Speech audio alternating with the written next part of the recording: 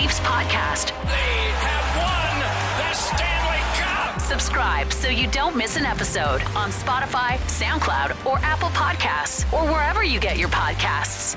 Here's Nick D'Souza and Kevin Papetti.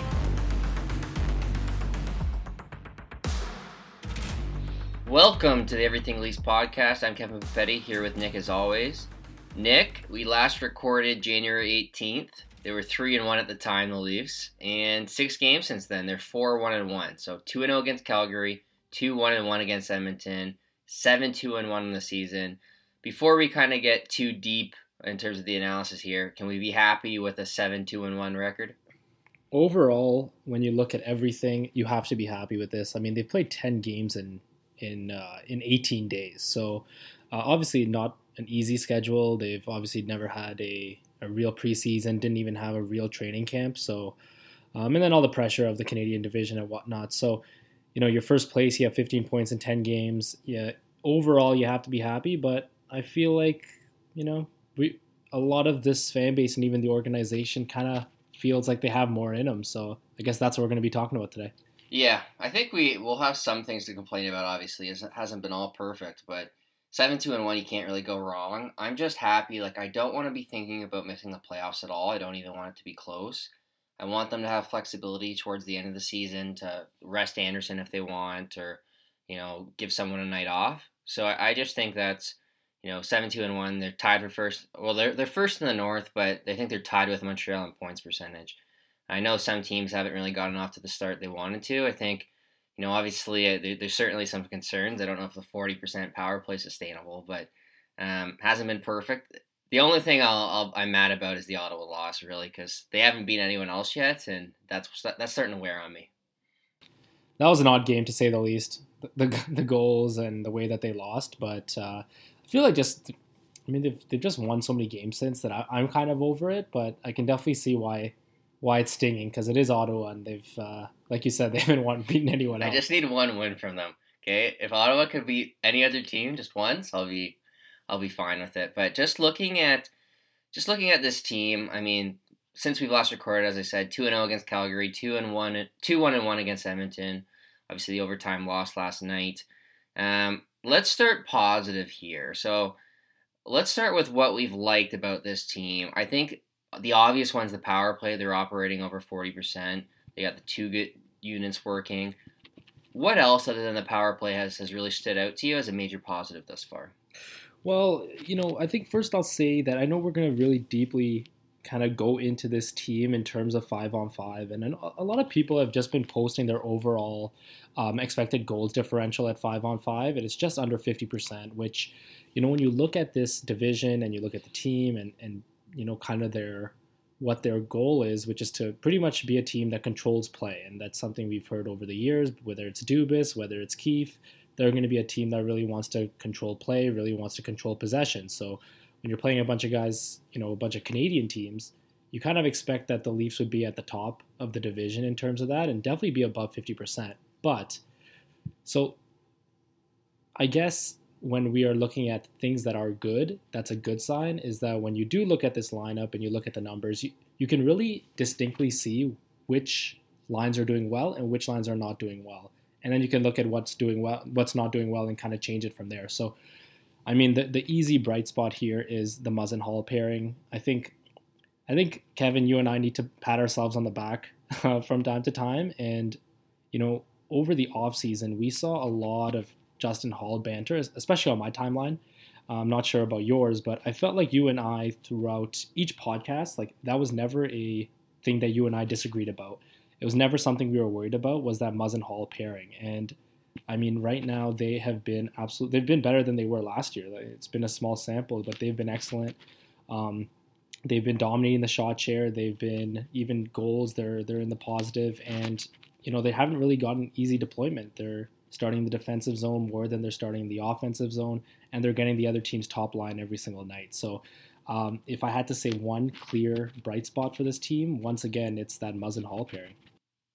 Yeah, I think Hall's been, I had him underlined here as just a big positive. He's really picked up where he left off last year. The criticism of him over the offseason was a bit weird. I don't think he was amazing in that Columbus series, but just overall, like he really emerged. They were a successful pair last year. That was really the lone bright spot, and really the one thing that I wouldn't have changed heading into this year. I did want to see Riley Brody. I think Dubas does deserve a lot of credit for Hall because I was shocked he didn't go on waivers when he only played 11 games that year. I also think that extension so far, $2 million a season, that's looking like a steal at this point, and you might have to protect him from Vegas. Or sorry, not Vegas. I'm living in the past here. You might have to protect him from Seattle. So used to saying protect from Vegas. You might have to protect him from Seattle now because he's been that good. So we'll see how he does the rest of the year. But so far, that pairing I think has been the clear positive. I would actually say the defense overall I've liked. I've really liked Brody. I know the numbers haven't always been there, but I think he's just been steady. He's cool under pressure. I think he's been a pretty good puck mover. He's a good stick-on-stick defender. I think Bogosian's been strong, or at least better than expected, especially as a puck mover. He's a big presence in the defensive zone. He can kill penalties, but I think he's actually been, he's been better than expected, or at least that I expected as a puck mover. So I've been happy with that. I think Dermott, even though he's in and out of the lineup, has looked good when he's been in. I think we kind of know that Dermott can be a good third pairing guy. So I think this team has been pretty solid defensively for the most part. Of course, playing only the Canadian teams, it's tough to really judge how you stack up against teams like Tampa and Boston, but I've liked the team defensively. I do think they're better defensively. It's just when you get into the negatives here, I think the offense has been, particularly at 5-on-5, a pretty major concern. Yeah, let's stay on the defense here because now that we've brought it up, so we've kind of touched upon Muzzin Hall. I completely agree. Hall right now, I mean, the way his minutes, especially in the last few minutes, like past few games, Keefe is really trusting him. I think he looks excellent. I commented about his skating the other day, just in terms of the first couple games in the Columbus series. I thought he looked like his skating wasn't as good as it used to be, and the last 5-6 games, like that just makes me look silly commenting about his skating. He's looked like the old Justin Hall. I haven't seen him this confident since his day with the Marlies. Just him jumping up into the offense, him starting breakouts, him denying zone exits. But enough about them. I want to talk about Riley Brody here because they are kind of one of my bigger concerns right now. And I tweeted out earlier today, just this morning actually, talking about the expected goals for percentage at 5-on-5. And right now, Riley Brody have played 154 5-on-5 minutes together, and they're at 39%. They're in the negative in terms of goals for, goals against at 5-on-5. Their shot attempt differential is in the negative. And I mean, they've had better deployment in terms of zone starts than the Muzzin Hall. So for me, there's a pretty big gap between the Riley Brody pairing and the Muzzin Hall. Muzzin Hall being better right now. And it's kind of weird because I really have thought that Brody's looked good, as you said. I think that he's, I've seen him make good decisions, and I very rarely look at him and think it's his fault. But Riley, I've been really disappointed with thus far. Are you kind of on the same boat there? Somewhat. I think I agree that I think Brody's been more of a positive than Riley at this point. As a pairing overall, I'm not too concerned with him. I just think the defense has been good overall. I know that, I looked at Brody's numbers too. So his most common forward that he's been up against has been McDavid. I think they've played Edmonton 4 times, and he's the one getting that matchup. And they've kind of gotten crushed by McDavid, which is understandable. Other than that, I think they've been okay. Like it almost reminds me of, I know the 39% expected goals for doesn't look good on paper, but like Brody's around 45%, which is a bit better just on his own. He's barely played without Riley, so obviously he did well in his minutes apart from Riley, but it almost reminds me like when we're at a Jays game, like a week into the season, and you look at the Jumbotron and Bo Bichette's hitting 100, and then all of a sudden he has a good game and he's hitting like 280. Like I think the samples are just so small that I've been, I'm kind of hesitant to look at the numbers on an individual basis, just more like how the team's doing overall. I have liked the defense defensively. I think. I guess my criticism would be more towards Riley there, and that's just it's largely driven because this team's been weak offensively at 5-on-5, and he's really counted on to be kind of a top play driver offensively at 5-on-5, right? Like he's supposed to be their main offensive guy. We know what he's capable of. He had a 70-point season not last year, but the year before. And I don't think he's really stood out either way. Like I found Riley to be invisible most nights, and you're kind of counting on him to be one of your, an offensive star from the back end, like a Quinn Hughes or, a Cale Makar type. I don't think he's been that. So I guess he's been more the negative, and I've actually thought Brodie's in the positive category. Yep, I completely agree. I'm glad you brought up the offense there, especially when it comes to that pairing. I had a reply yesterday to one of my tweets about Riley, and it was saying that he actually has 1 point less than Nylander. So this was actually before Nylander scored. So I did some digging, and so Riley right now he's got 0 primary points at 5-on-5. So he's got 3 assists. All of them are secondary, and then the rest of the points that he has are on the power play. All of which are actually also secondary assists. So right now his only primary point is a goal. Now, I don't want to harp or even put the spotlight on points when we're talking about a defenseman.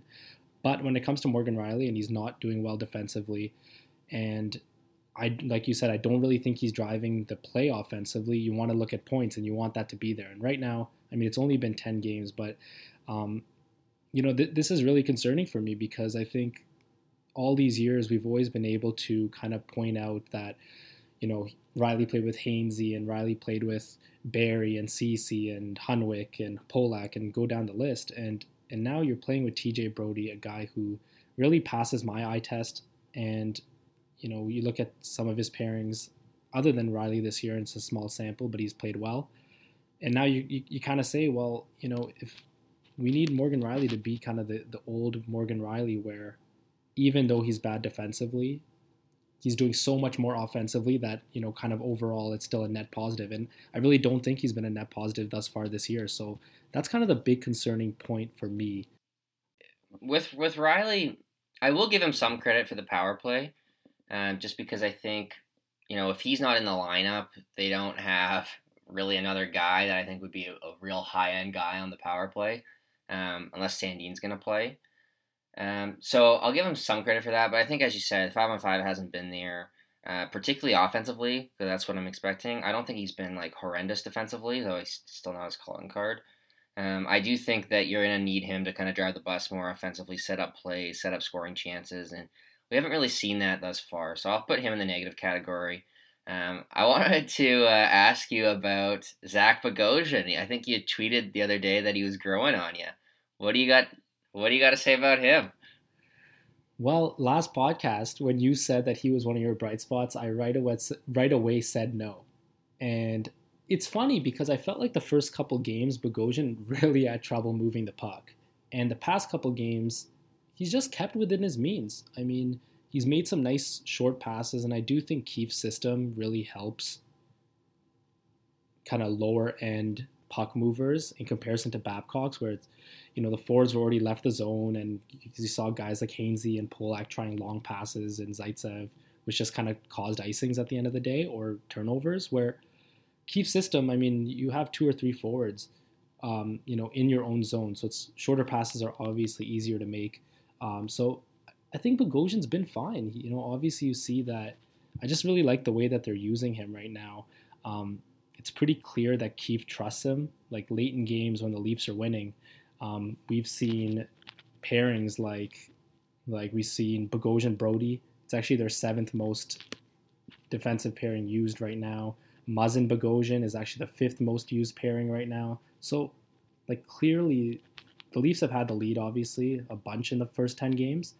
So, and clearly Keefe trusts Bogosian, and I don't see why he shouldn't. I think he's been great defensively, and when we're talking about pushing the puck up the ice, he's kept within his means. So, I won't admit that I'm wrong very often, but after that episode, this time I'll say that I was wrong then, and I've really liked Bogosian the last couple games. Yeah, I think with him, he surprised me in the playoffs for Tampa, where if he's with a good puck mover and he's not on, the Buffalo Sabres, he looks a lot better.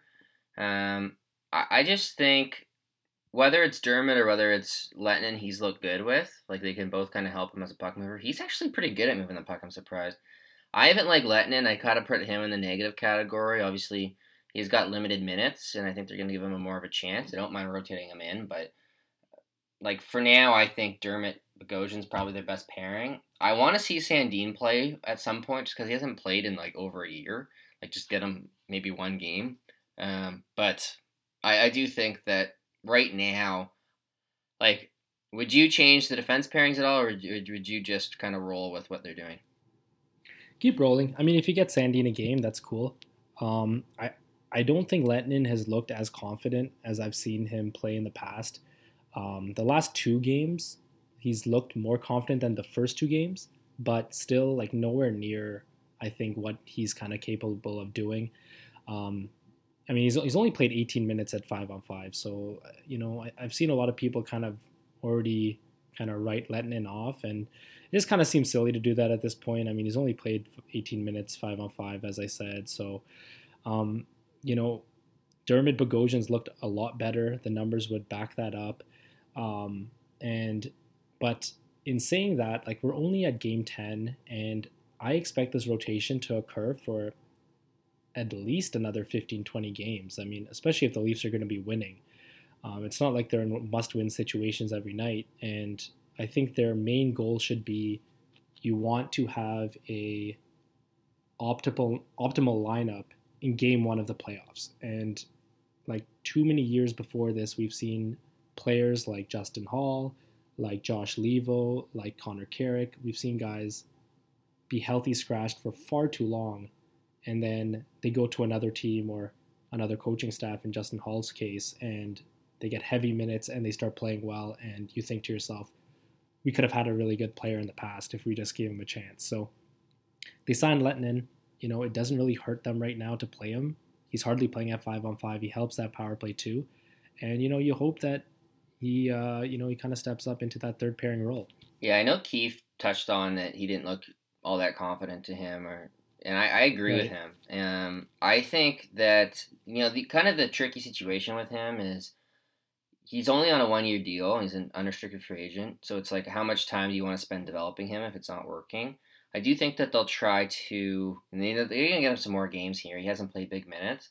I just think if the playoffs started today and there was an injury, I'm not even sure if he'd be the 6th, because I don't know if they trust him. Like, they don't trust him late in games. It was a bit awkward against Edmonton because obviously, like, you don't want him out against McDavid whatsoever. I don't know. I'd probably give him another 5 games. I might go Dermott, 2 or 3 instead of every other game. And then just rotate Lehtinen in and see what he can do. But right now, I'm starting to wonder if maybe it's only a 5 more game stretch. But I think that kind of touches on the defense overall. We're pretty happy outside of I think Riley's been a bit disappointing. How about forwards, Nick? Is there? Let's start positive again if we can. I know it's kind of difficult. Other than power play, is there anyone that's kind of stood out to you at 5-on-5? It would definitely be Zach Hyman. I think that he right now is getting some of the toughest minutes out of all forwards, especially in terms of zone starts. He's also getting tough minutes in terms of who he's playing against, and he's 3rd on the team in terms of expected goals. So he just almost gets better like a fine wine every single year, and nothing but good things about Zach Hyman. I think he's been a real bright spot. He's been great when he was on the 3rd line, on that matchup line. Then now they've promoted him up to with Matthews and Marner, and he's, you kind of don't need to worry about that line because it's going to be so good. So that's my if I had to single out one player, it would have to be Zach Hyman. Yeah, I am already kind of dreading this offseason because I don't know what's going to happen with Zach Hyman. He's coming back. I'm not worried. He's a Leaf. He's just so consistent because his game, like, he's going to forecheck every night. He has been good. I'll give you that. I think the Matthews-Marner duo has been pretty good. Obviously, they've done well in terms of things like expected goals and shot attempt differential. But other than that, I think we're kind of running out of positives pretty soon. I will say that Hyman in the top 6 has certainly been, as predicted. He's been good. He's always been good in the top 6. I think that has to continue. I would say I don't really see any other positives. I think Kerfoot's been fine as a 3rd line center. Don't know if it's to the point where I had to call it a positive. I like Pierre Engvall, and we'll get kind of to the depth forwards a bit later, but we're going to get into the things we haven't liked here pretty quick, and I'm going to start with John Tavares and the John Tavares line. He hasn't had a primary point at 5-on-5. I guess he has if you count that one. That was like half a second after the power play. He's been over 50% in terms of expected goals in just 2 of the 10 games so far, one being against Ottawa. And if you looked at the Leafs kind of strategy at the start of the season, it was, okay, we're going to play Kerfoot against top lines. We're going to give Tavares easier minutes. And even with those easier minutes, they weren't really beating up on the opponents. I know Tavares lately has been taking on tougher matchups once again, but that line hasn't been great at 5-on-5. And, I think Nylander's been fine, to be honest, but they haven't really found the right winger for that line on the other side. Like Jimmy Vesey, I did not like on that line. Mikheyev has been okay, but, they haven't really generated much offensively yet. I would say that Tavares doesn't really look like himself. I know the points are there, but those are all really power play based, and I think you need better from John Tavares at 5-on-5. Yeah, I think you kind of you hit it exactly how it is in terms of it's that third winger. I don't think Vesey's been noticeable at all. Like the first 10 games, I don't know what he adds to that line. I know they asked him to be kind of like a Zach Hyman, and I just don't think that's going to happen. Tavares, to me, I think I do expect more of him. That's for sure. I mean, they wouldn't have signed that contract if they expected numbers like this. Like I think he's definitely got more in him. Like you said, I've liked Nylander. I think that his ability to gain those zone entries have still been there. I think he's been battling well. Again, I think that he has more in him as well, but I think it's just finding that third person, and I'd like to see Mikheyev get a shot there.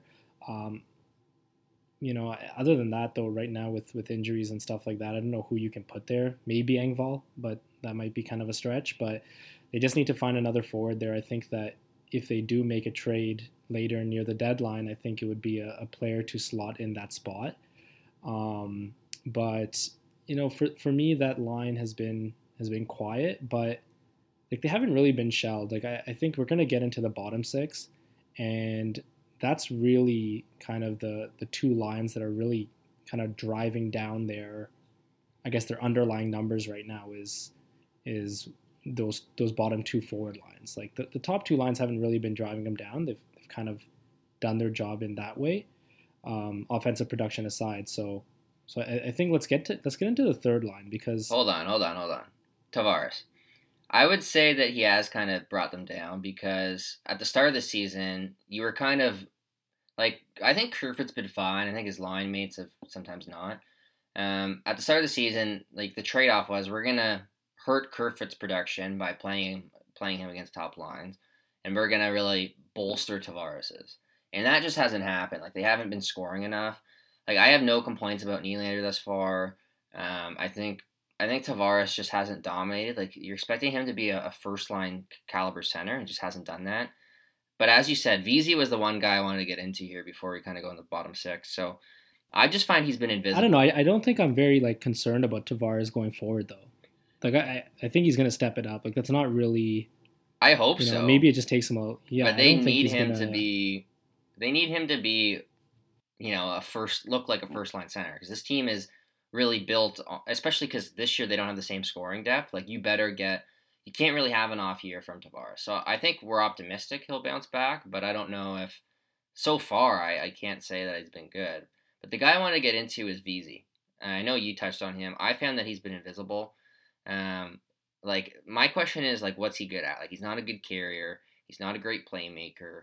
He's not that physically strong forechecker like Hyman, like they asked him to be. He's just not. I think he's just an okay goal scorer. Like he's kind of had 2 tap-ins from Nylander this far. I think he's got 2 goals in 10 games. I found he's been pretty invisible. Like at this point, I don't want him in the playoff lineup, and if I do, I want him on the 4th line for sure. So I guess him in the top 6 was a bit of a failure. Obviously, Mikheyev hasn't scored. You need him to score at some point. I know he's getting the chances. Time to put the puck in the net. But yeah, as you said, I think the bottom 6 it's not what it used to be. And trading Janssen Kapanen obviously is part of the reason why. And I think on the other, like you can blame injuries a bit with Thornton and Robertson, but I do think too this is a team with 5 top 6 forwards, as I said all offseason, and you do notice the lack of a 6 top 6 forward on that second line, and I think you have kind of noticed a weaker bottom 6 for the most part too. Yeah, I'll ask this. So after Thornton and Robertson were injured, we saw a different top 9. Would you rather see the top 9 that has Hyman on the top line? Obviously, the VZ line has stayed the same, and then the third line right now is VZ, Kerfoot, and Simmons. So, do you like that better than when it was Thornton, Matthews, Marner, and the third line was kind of that matchup line? Like, which one would you go to? Let's say if everyone was healthy, and let's just say you had to pick one or the other.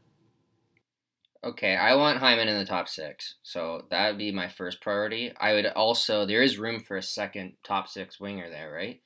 I wouldn't mind getting a longer look at Thornton. I know the results are there. I haven't really been able to judge. Like, I do think that part of the reason that line was so good was just because Matthews and Marner are really good players. I don't know how much Thornton was driving those results, but I wouldn't mind seeing Thornton in the top 6 again and just, give it another 5 games, see what it looks like. But I definitely want Hyman in the top 6. Okay, that's where I'm feeling too. I think, we didn't get enough with Thornton, but I really like that top 6 now, and especially that top line. It's looked good. It's funny. I just looked this up. Tavares, the amount that he's shot this year, like his individual Corsi, his shots per 60, like the rates are way lower than before. It's not even comparable, actually. They've been like a completely different team offensively. Like we're used to this team being weak defensively and just, they're like a run and gun offense, right? Now they're kind of they almost remind me of the Boston Bruins where they have one good line, a really good power play, and they just kind of lull you to sleep. But, they haven't been quite as good as that team. It's kind of like an inferior version of the old Boston Bruins, at least when they had Pasternak healthy. But it's been weird. It's just a weird start. I think I don't want VZ in the top 6 for sure. Whether it's Thornton or Mikheyev for that last spot, we'll see. But I do think you need to address the bottom 6, and it should get better with Thornton and Robertson back. But at this point, I do think you're going to need a forward at the deadline. At least that's my hope. Yeah, definitely. I think that we haven't really seen, like if you do put Mikheyev in that top 6 as well, then I look at that bottom 6 and it is really weak. I'm not really expecting too many goals to be coming from them, especially at 5-on-5. So they definitely want to add someone. It's so funny because it's almost like I'm not even used to talking about this team as some sort of defensively strong team who struggles to score at 5-on-5. Like there's been so many years where this team's been so good offensively, and it's almost weird to be talking about it like this. Yeah, I mean it was kind of predictable just based on their off season, but that was the trade they made when they, when they decided to spend on Brody, and I think that's a fine call. It is definitely easier to get a winger at the deadline than specifically a right defenseman. Like if you not only need a defenseman, but you need one that shoots right specifically or plays the right side specifically, it just gives them way more options. Like they can play Nylander at right wing or left wing. They can work around handedness up front a lot easier. So I do think that'll get addressed, and I think post deadline it might be, as long as they have enough cap space to make a move. I do think should be addressed. I will say that right now, just looking at their forward lines, like it feels like they have 2 fourth lines. Like Wayne Simmons, and I know we said this all offseason, like his bread and butter is on the power play, and other than that, he's kind of like a Clifford replacement. He's going to be, a 4th line winger that goes out and hits. You're not expecting him to really drive play at 5-on-5. He's not a good enough carrier. He's not a good enough playmaker. He'll chip in the odd goal, but he's more of a 4th line winger at this point of his career. I think VZ looks like a 4th line player. I see no reason why he's looked like a top line player. As we've said, he's looked invisible. So I find that now that VZ, Kerfoot, Simmons line is really a 4th line other than Kerfoot. And then their 4th line is kind of more of a traditional 4th line.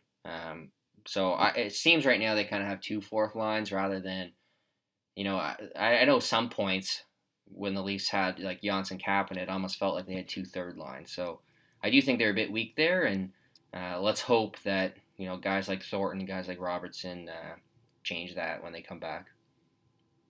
Yeah, I actually have in mind Simmons' play, actually. Like, I don't think he's going to be some sort of, like, play driver in the bottom six, but I felt that at times last year, the third line with Kerfoot and Kapanen, like, they really gained the zone, and then they were never able to get to the middle of the ice and to the dangerous areas. And, when we see that Kerfoot, VZ, Simmons line, I have kind of felt the same unless Simmons has the puck. And I've seen a few times where Simmons tries to drive to the net, or he'll just kind of make a play where he throws the puck towards the net. And, it's not always pretty, but sometimes you need a little bit of chaos and to kind of put those defenders into some confusion and not so structured. Like, I feel like the Leafs keep the opposition defenders in.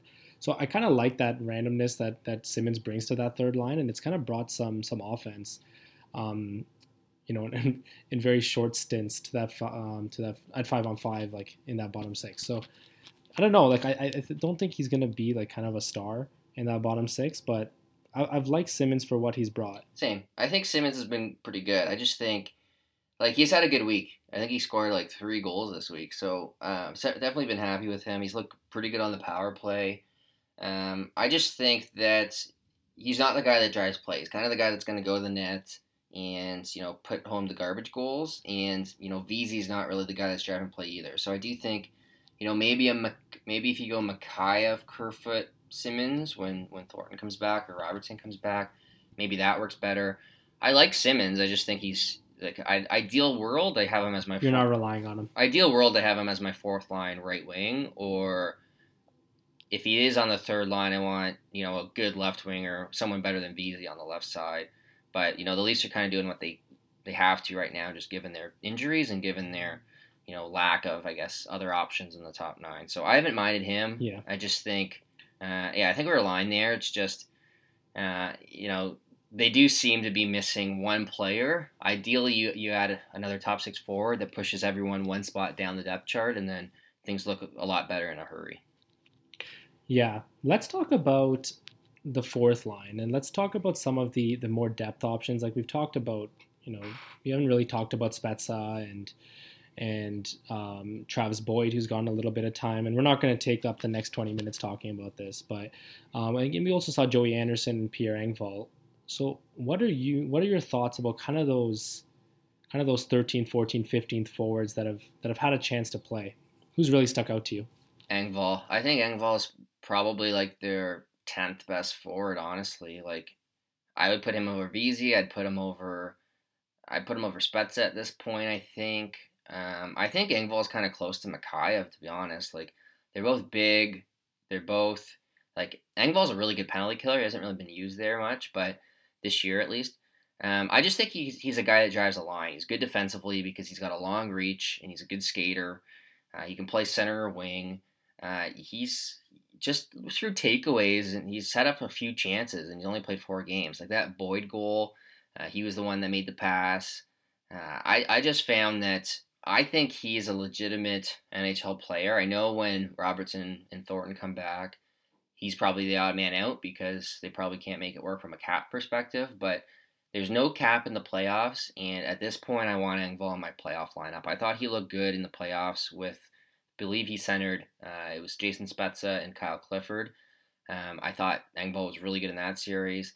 I do know that he hasn't scored much, but I just think he's a good play driver, and they could use a good play driver, whether it's playing with a guy like Simmons or, like, I really like, and one thing I might try would be an Engvall, Kerfoot, Mikheyev line. I think that line's been outstanding last year, so I might go back to that at some point.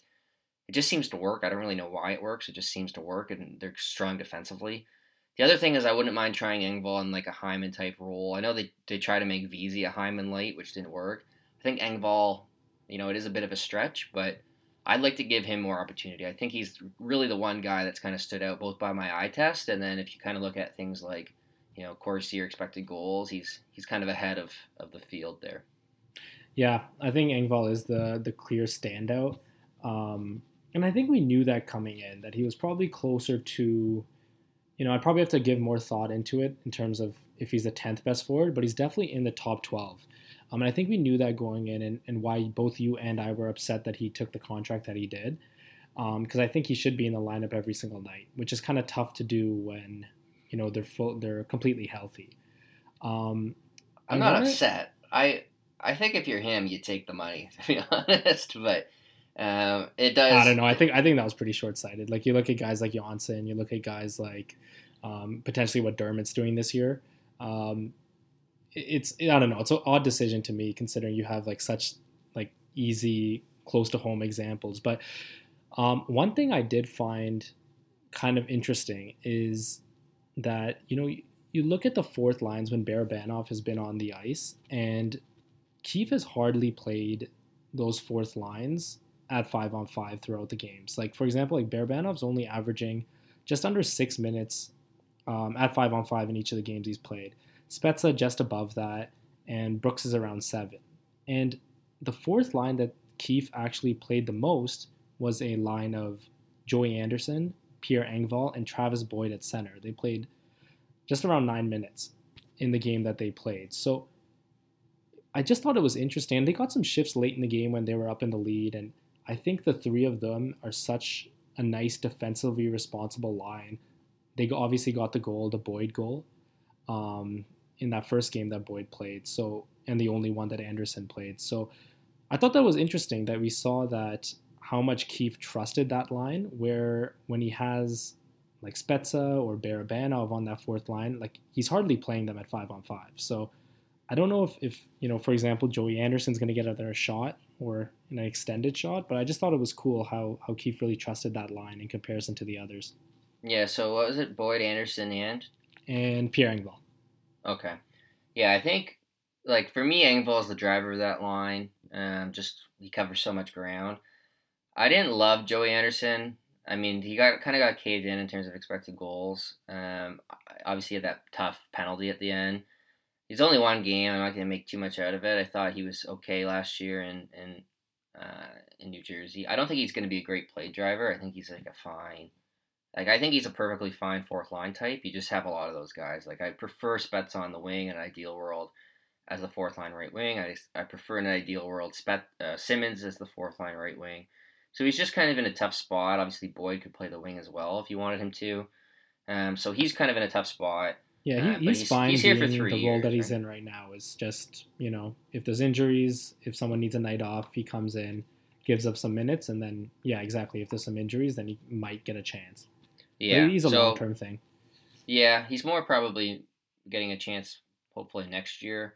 But yeah, you can give him a few more games at some point and see how he does. I mean, like, if you're betting on the Leafs, for example, and the line's, minus 140, when, if Anderson comes in for Barabanov, the line's still going to be minus 140, right? Like, it's not like Austin Matthews is out and the odds change drastically. So I think you can give him some chances. He seems like a great person off the ice, by all accounts. Boyd, again, like 2 games, kind of got caved in by expected goals for. Obviously, he had 2 points. I thought his goal was nice, where he kicked the puck up to himself and scored. He's an interesting one because he did play for Washington in the play-in series, kind of as a third-line center. I know Washington didn't have a great series, but I think he could play. I don't like him more than Engvall as the center. I kind of like having Spezza because he's so good on faceoffs and he's good on the second power play unit. But I wouldn't mind getting a longer look at him. Like, for me, Boyd, I just haven't seen enough. Brooks, I didn't think looked great either, but again, haven't seen enough. Barabanov, I think, has been pretty fine. It's just, I don't think he brings a ton to the table offensively. I think he wins some battles, good on the forecheck. It's just, they need some offense in that fourth line. I think with all these guys, you're just going to rotate them in and out until Thornton Robinson get back at least. And, we'll just need a bigger sample before jumping to any major conclusions. Yeah, especially with this bottom 6, especially the fourth line, because they hardly play a game. Like, we're talking under 20 minutes, like, out of these 10 games for some of these guys. So it's funny because I said that we wouldn't spend 20 minutes talking about the fourth line, and I think we're pretty close to that. So we're pretty on brand here. I think so. I don't know. It's definitely more than I expected, but that's pretty on brand for us. I think my hope is you get someone at the deadline, they push everyone down the depth chart, someone like Engvall really emerges as a clear top 12 forward, and then you don't really have these guys. You don't really have a spot for these guys. Like that's kind of a nice if you can't play Barabanov because you're just so happy with your 12 forwards.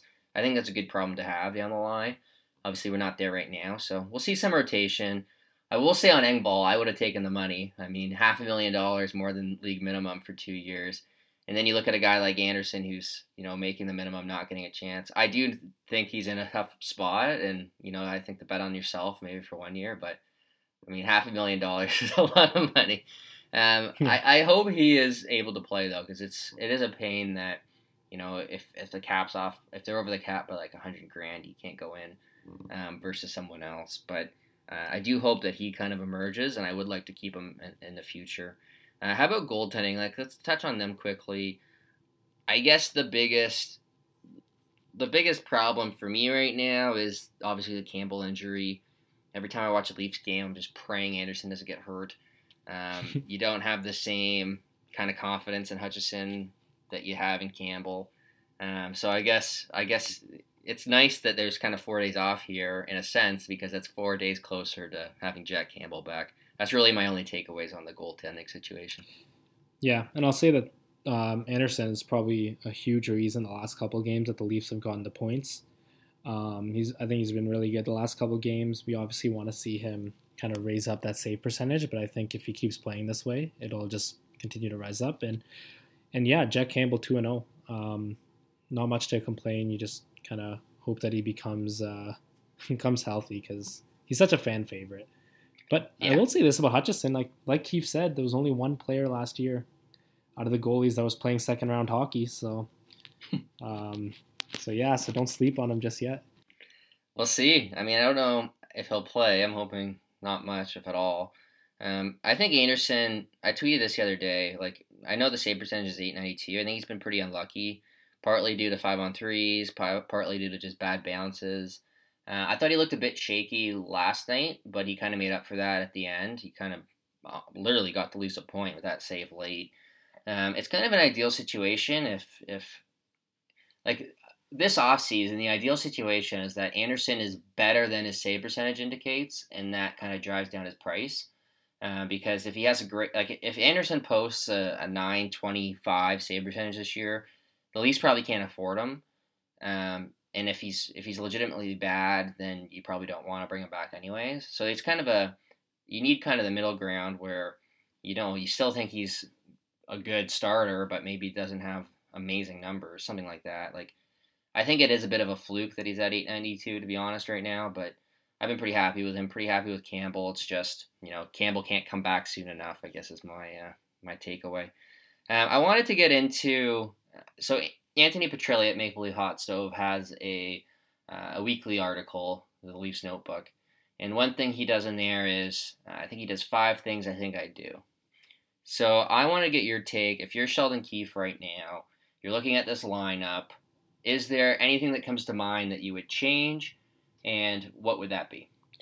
I would definitely give let's say a 3-game stint, starting with the next game, of trying Hyman, Matthews, Marner as the top line, and then having Mikheyev in that top 6 with Tavares, Nylander. Now, I know we've seen that last game and the game before, but I want to see it for at least another couple games. So this one wasn't, too imaginative, but I want to see it for the next couple games and just see how they're doing, and then pretty much just continue to jumble up that bottom 6. Okay. So it wasn't the best one, but I will give it to you. Keep doing what they're doing.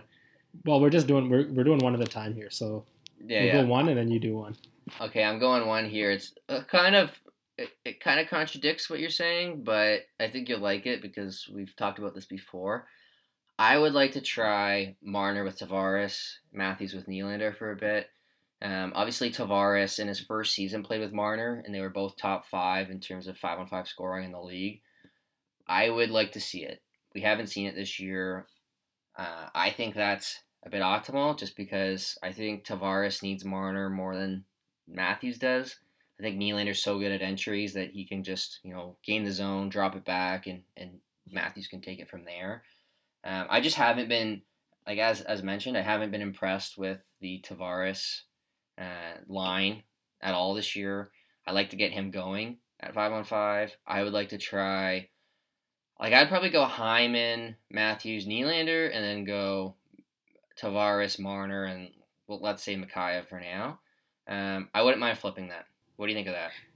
Yeah, I'm definitely a fan of it. I just don't expect it to happen. I think it's just right now Matthews and Marner are clicking so well, it's kind of tough to break it up. But I do like the idea, as always. I think both you and I are kind of I'll use one of your lines, we're the presidents of that fan club. I guess the next one I will say, and I know you'll be a fan of this one, is... I don't know where you're going with this. As soon as I start, you're going to know. And it has to do with the power play, actually. That is clicking extremely well. And right now, I do like that we're seeing a lot of different looks. We're seeing 2 different power plays that are going and both kind of clicking. But I want to see permanently Matthews and Marner on their non-one-timer sides. Because whenever they are there, they score or they have a great chance. We've seen it a lot more in the last 3 or 4 games. And Marner getting the puck from Riley and turning towards the middle of the ice and having pretty much 3 options. Either he has a chance to shoot, he has a chance to go down the Royal Road to Matthews, which we saw, I think, 2 games ago, and he has an option to open up his body and pass the puck down low to Simmons, which we also saw. I think that when they're on their one-timer sides, it just makes them a lot more static. We've talked about this so many times, but it's just so nice the last 3-4 games that we've been able to see that and just keep it permanently because it works, and we've seen it work. Yes, I had an article about this in the offseason too, and I just prefer it. Now, I don't mind kind of going back and forth just so it doesn't become too predictable. I'd have liked that they've kind of switched it up at times, but I do think that Marner's a lot better on his non-one-timer side. He's able to carry the puck lower, far more easy just because he's on his forehand side. I think that he's able to go to Simmons, and Simmons is such a good net front scorer over the course of his career that I want Simmons to be kind of the new JVR, and Marner was so good with JVR. He can also, normally you want to set up your good shooters with a one-timer, but Austin Matthews is kind of a unicorn where no one has a wrist shot or a catch and shoot like him. So I think he's kind of an exception to the rule. I think he's so good on his wrist shot side, I guess I'll call it, rather than his one-timer side. So I don't think it really matters for him what side he plays on. I do like the two power play setup as it's going right now. I don't think either of us would change that just because of how much success they're having. And I have like Nylander and Spezza on that second unit in particular. Obviously Tavares has been racking up power play points as well. So I think, Nick, maybe the biggest addition this offseason wasn't TJ Brody. Maybe it wasn't Wayne Simmons.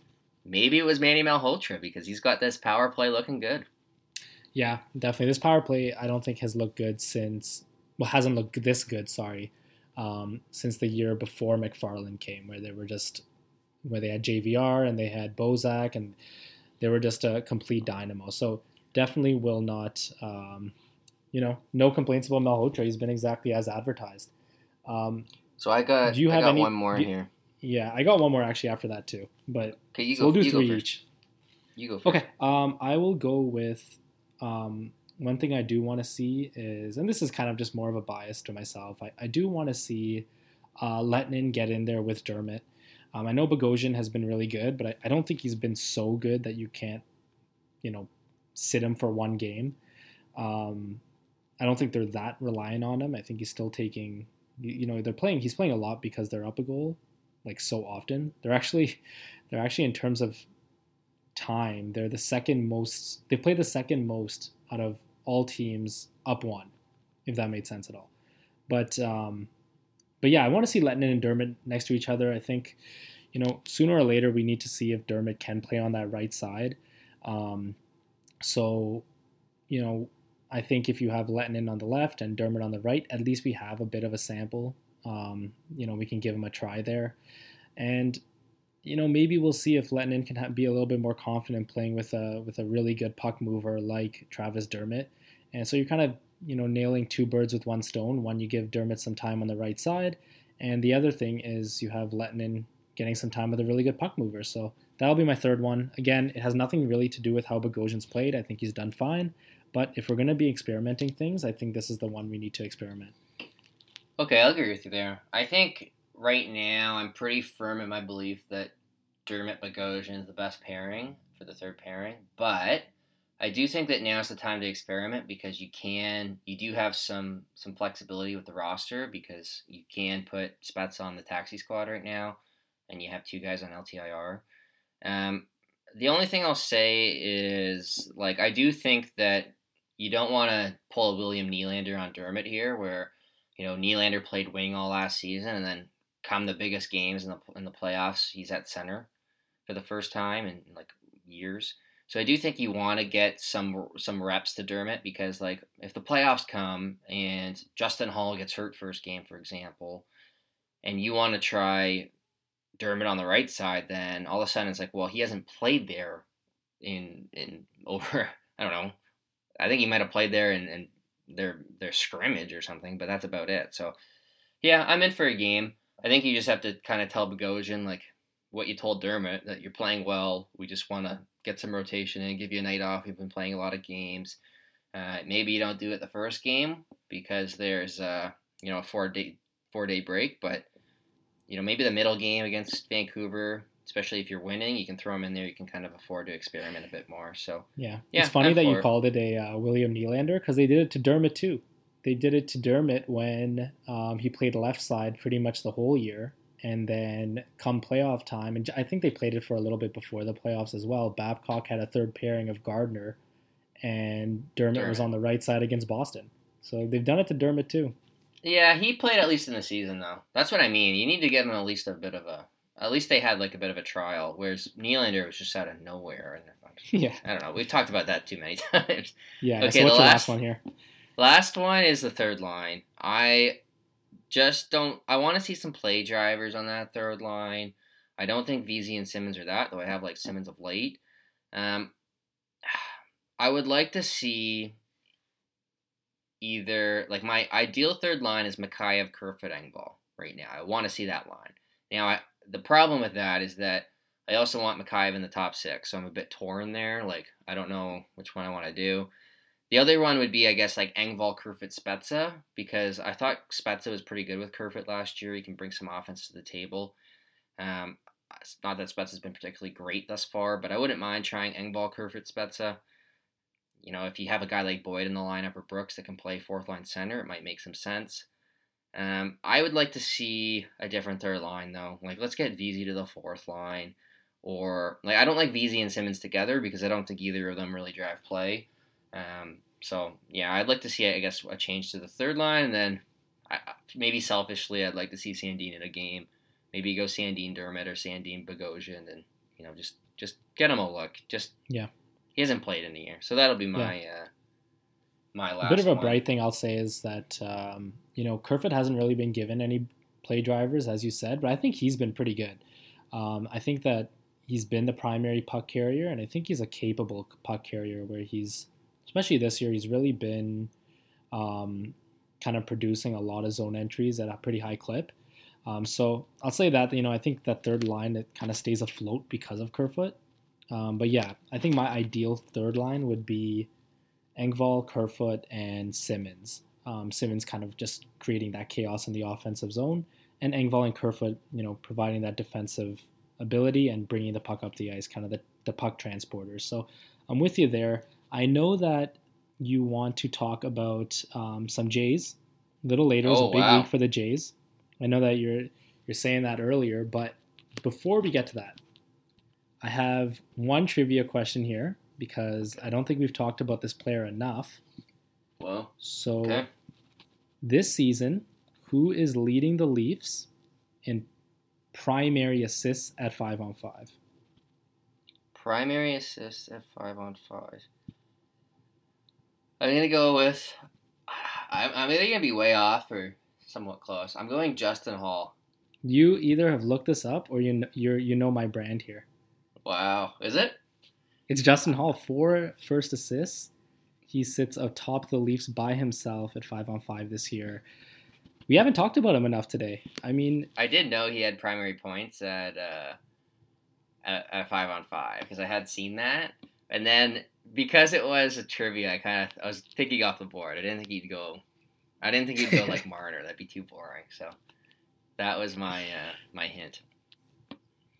So are you gonna vote for him if you if they give you a Kevin Papetti the on the podcast for Everything Leafs, if they give Norris you vote? a ballot for Norris, are you gonna I might have vote to. for him? I mean, I like Cale Makar, but I think Justin Hall is now the star of the show in this league. And it was his birthday yesterday, right? So yeah, It was. I think right now you have to as a birthday gift. I know he's been excellent. I just love his story. Both you and I have spent so much time watching him with the Marlies. He was one of their best defensemen, like during the Marlies championship season, and the whole story with Babcock and him getting healthy scratch. Like I've just enjoyed watching his kind of career, and it's so cool to see him now play so well with this team. And we got him on a pretty good deal here, $2 million, so I can't really complain with that. You ready for Jay's corner here? I am, yes. Okay, so I'm gonna. They deserve the spotlight right now. I think people will have different kind of understandings of them. So I know that you haven't been following them too closely, so I'm gonna give you just kind of the background on them. So obviously, I guess the biggest difference between baseball and hockey is the differences in team-to-team salary. So, you have teams like the Yankees spending up to $200 million, then you have other teams spending, $60 to $70 million. Whereas in hockey, almost everyone's at the cap or close to it, other than like a few exceptions like Ottawa, right? So the Jays are kind of in a spot now where when they were good in 2017, 2018, they were spending, I think their opening day payrolls went up to $163 million. Right? Since then, they've rebuilt. So they've traded Donaldson, Happ, Stroman. They let some guys walk through free agency. And then they've kind of created this young core. So they have Bo Bichette, Vladimir Guerrero Jr., Kevin Biggio, Nate Pearson. They drafted Austin Martin at 5th overall last year. And all these guys are 3 to 4 years from being paid their market value. So and in baseball, you get 6 seasons of control. So they kind of have this core in place for the foreseeable future. No one's really making much money yet. And then if you look at their payroll commitments heading into the offseason, so they have $20 million for Ryu, $10 million for Grichuk, $12 million for Rourke, which is a bit of a bad one, $10 million combined for like Gurriel, Hernandez, Yamaguchi. Then they have, $5 million combined for a couple other guys. So it's about $60 million in commitments, and then everyone else is on the league minimum. So you're looking at like a $75 million payroll. And when they were contending, they're up north of 160, right? So obviously you see the 160 and you see the 75 and you say, okay, they got lots of money to spend here. So it's just the funnest time to be a Jays fan. It's almost like when, the big three, Matthews, Marner, Nylander, were all kind of still cheap and you kind of had tons of money to spend. Now you kind of don't want to do the Patrick Marleau situation or the Nikita Zaitsev situation, but they went and got George Springer, who's one of the better players in baseball, up the middle of the position. They got Marcus Semien, who's, he had a really good year in 2019. I think he finished 3rd in MVP voting. That was kind of a one-off, but I think he'll be an above-average player. They got Yates, who was one of the best relievers in baseball in 2019. They got like Chatwood, Robbie Ray, but they need a pitcher. So they still have a top 10 farm system for sure. It seems like they still have some money left to spend. They still have tons of prospects they can trade from. So just an exciting time to be a Jays fan, Nick. I think you're going to have to get back on the bandwagon here. Yeah, I know. Honestly, I haven't watched heavily like MLB baseball since the Donaldson days, I would say. And then I definitely haven't watched a non-Jays game since that time. So, but I think the burning question for me and probably half the listeners is you said that the Jays right now are kind of like when Matthews, Marner, and Nylander were on the team when they first joined the Leafs. So which Jay is Matthews, which Jay is Nylander, and which Jay is Mitch Marner? That's what I really want to know. Okay, I think they don't have a Matthews, right? Like, baseball isn't that, I guess, predictable where you can say with full certainty, but I would say it would have to be Guerrero, just because, like, Guerrero has a chance to be like the best hitter in baseball. That's his potential. He hasn't really been great so far, but he's so young. Like, I think he was younger than most of the players that got drafted this year. So he's like ridiculously young to be in the majors. I would say Bichette will put him as the Marner, where he's got, he's already been pretty good. He's got a lot of upside. And then we'll put. I thought he was going to be the Nylander because the hair. Yeah, that's a good one. Okay, maybe we'll have to change that. Marner, I don't know. We'll say Austin Martin. How about that? He hasn't played yet, but he was a 5th overall pick. Marner was 4th, so maybe we'll give him that. It's just an exciting time. It's the funnest part of a win cycle when you have this young core that's controllable for the next. Everyone's controllable for 3-4 years, and then they have all this money to spend too, and a lot of prospects that would interest other teams. So they need a starting pitcher, for sure. I think, maybe Marcus on the Rockies. I want to ask you, Nick. We did one thing that you do if you're the Leafs coach. I want to know. There's going to be a twist on this question. Any former J, you can bring them back in their prime. Wow. We got Chris Colabello, was a favorite of yours. You can go Kawasaki. Doesn't have to be the best player. Could be for locker room purposes. Who do you want to bring back from the past? You're putting me on the spot here. I'm trying to think, and there's only one player that is popping into my mind right away, and I can see his stance, his hitting stance right now in my mind. Something that as a kid in a basement, my cousin and I used to emulate whenever we'd play baseball. Now this is back in the early 2000s, so I'm going to go with Tony Batista. Wow. One of my favorite hitting stances, and one that I hope someone nowadays in present day baseball, that would bring me back to watching baseball if someone had that hitting stance. I know you know what I'm talking about in terms of his stance. I do. So I figured you might go Batista, but I didn't know which one you'd go with, right? There's been some good Batistas. I was thinking you could have went with I liked Reed Johnson. That was one of my favorite players growing up. Gustavo Chacin would have been a big one. Maybe a missed opportunity there, Nick. We'll have to think. He actually had a nice pitching windup. He was the lefty. I liked that windup he had. Another one I used to emulate. I think he was a righty, Chacin. Oh, maybe I'm thinking of someone else. Yeah, they've had. I don't know. This is how rusty I am. But I actually your early 2000 Jays knowledge has got to get better. The day that they actually signed Springer. Oh, he was a lefty. He was a lefty. Okay. So I know my stuff on baseball. Bad. Yeah, I know my stuff here. So I tweeted out, someone give me the NHL equivalent of George Springer, and I just want to give you some of the answers here because I love doing these cross sports references because I think it's so funny, just the range of the comparables you'll get, which is why comparables in general are amazing. So we have Max Pacioretty, and then I want to get your comparable after for George Springer. So we have Max Pacioretty, Mark Scheifele, Sean Monahan, John Tavares, Jonathan Toews. One says Justin Hall, which is obviously the winner. We have Tavares, Mark Stone, Braden Point, Justin Williams, Drew Doughty, and Couturier. So wow, some good comparables there, especially the fact that Hall was in there. I like the Tavares one. I think that's a good one. So he plays a premium position. Tavares plays center, and Springer plays up the middle at center. It is one where you're getting he's one of the top outfielders in the game, and Tavares is one of the top centers. You're getting a star player right now, and you kind of know that at the end of the deal, it might be a lot. You are paying him quite a bit. So yeah, I like that one. I think the most. Justin Hall, though, I'll give him a close second. Also plays a very premium position at right defense, which we've learned over the years.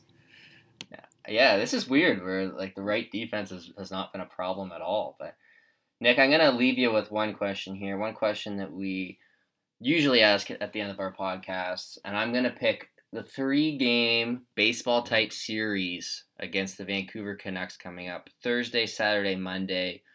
How many points are you expecting, and how many points do you need to be happy? Well, the Canucks they're pretty hot right now. They've won a few games in a row now, but still think the Leafs are the better team. They're obviously getting their wins, so it's 3 games. So I'll go with they need 4 points that I'm expecting, and 4 points that's for me to be happy. But every night I think that they can win in this division. So I wouldn't expect them to get. I wouldn't be surprised, if they got more than 4 points. But I feel like I'm always on the optimistic side. I'll go 4-2. So I just think 2-1 against them. You'll take it. Hopefully Freddie plays all 3. And I wouldn't be surprised if they got 5 and they pulled off an OT loss. 3 would be, I guess I'm not too mad with 3, but 2 would be disappointing. So Nick will be recapping one of those games, I'm sure, and we'll see everybody next week. Thanks for listening.